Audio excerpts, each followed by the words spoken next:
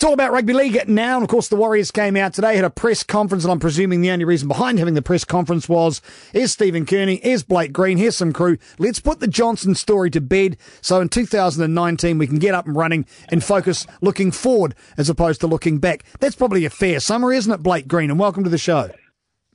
Thanks for having me, Darth. Yeah, it is probably a fair statement, mate. I guess it was our turn to sort of step up and own the news that sort of broke a couple of weeks ago. You know, our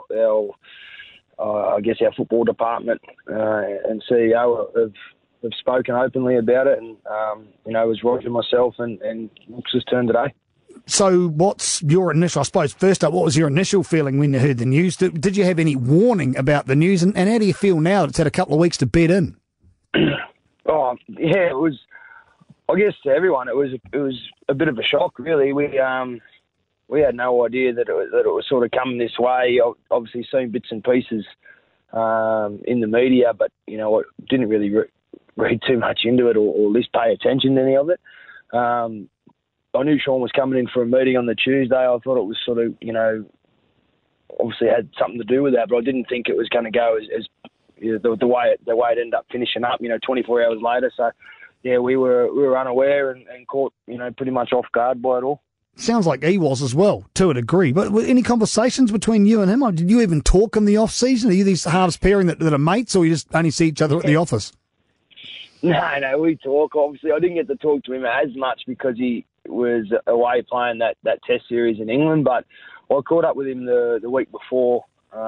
He came into the club for a meeting. I knew he was upset about how things had been handled, and I thought part of coming into the club, he was sort of going to clear a few of those things up, but it just didn't work out that way. Are you allowed to have an opinion on how it was handled, Blake? You've been around the bush enough. You understand the nature of rugby league. How did you see it? Yeah, I'm allowed to have an opinion, mate. I reckon, I reckon both parties would probably agree. They probably could have handled things. Both could have done better, I think. But at the end of the day, they've come to an agreement, and Sean's asked for a release and got what he wanted out of it, I guess. So, I think the most important thing that we need to talk about here is, from my point of view and from a player's point of view, we're really proud of what Shawnee did for our club. He especially in this country, he encouraged so many young kids to put on a pair of footy boots and get out down the park and kick the ball around. And at the end of the day, that's what we were after.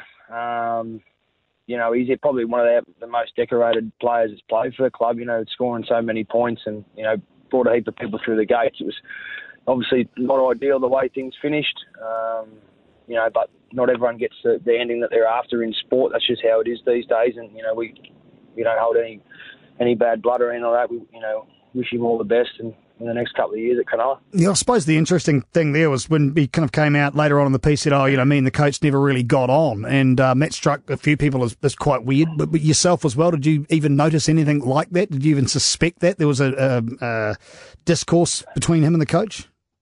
No, I never seen that at all, Dart. I reckon if it was something quite drastic, I would have noticed it. I clearly didn't notice anything, or wasn't paying attention closely enough, or I didn't see it coming. So I thought Shawnee had a really good relationship with everyone in the team. I thought that, I reckon from an outsider, if you watched us play this year, you would have probably agreed. We were a fairly close-knit footy team, I reckon, and we did some really good stuff as a club this year. You can't achieve some of those things that we did this year without having a close team and a good culture, and So yeah, I didn't see a breakdown in that relationship at all, mate. But yeah. So he leaves. There's no hard feelings. I mean, ideally, you'd probably rather have him there than not. I suppose from a team point of view, as far as playing against him. But you're not enraged or anything like that.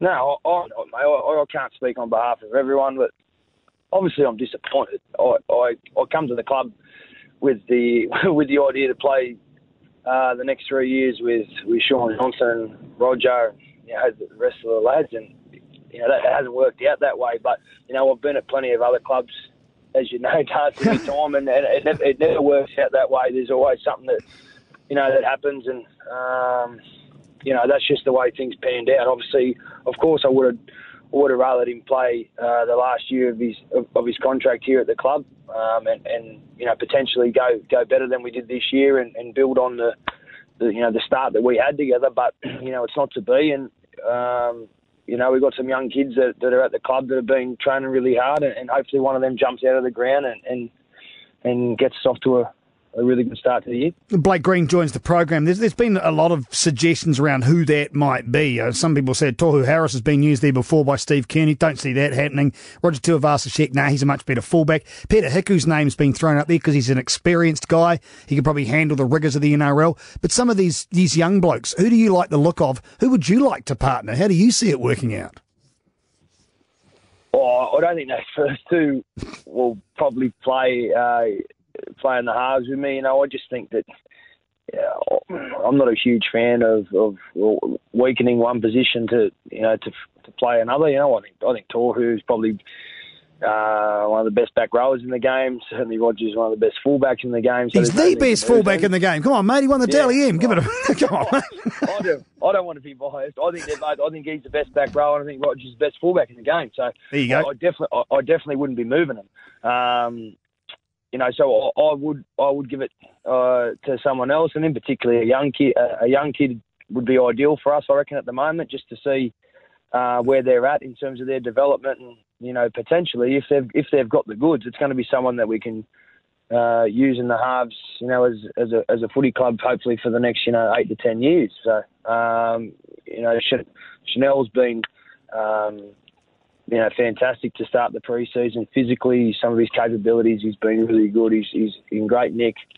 He's put on some size, and he's been training really well.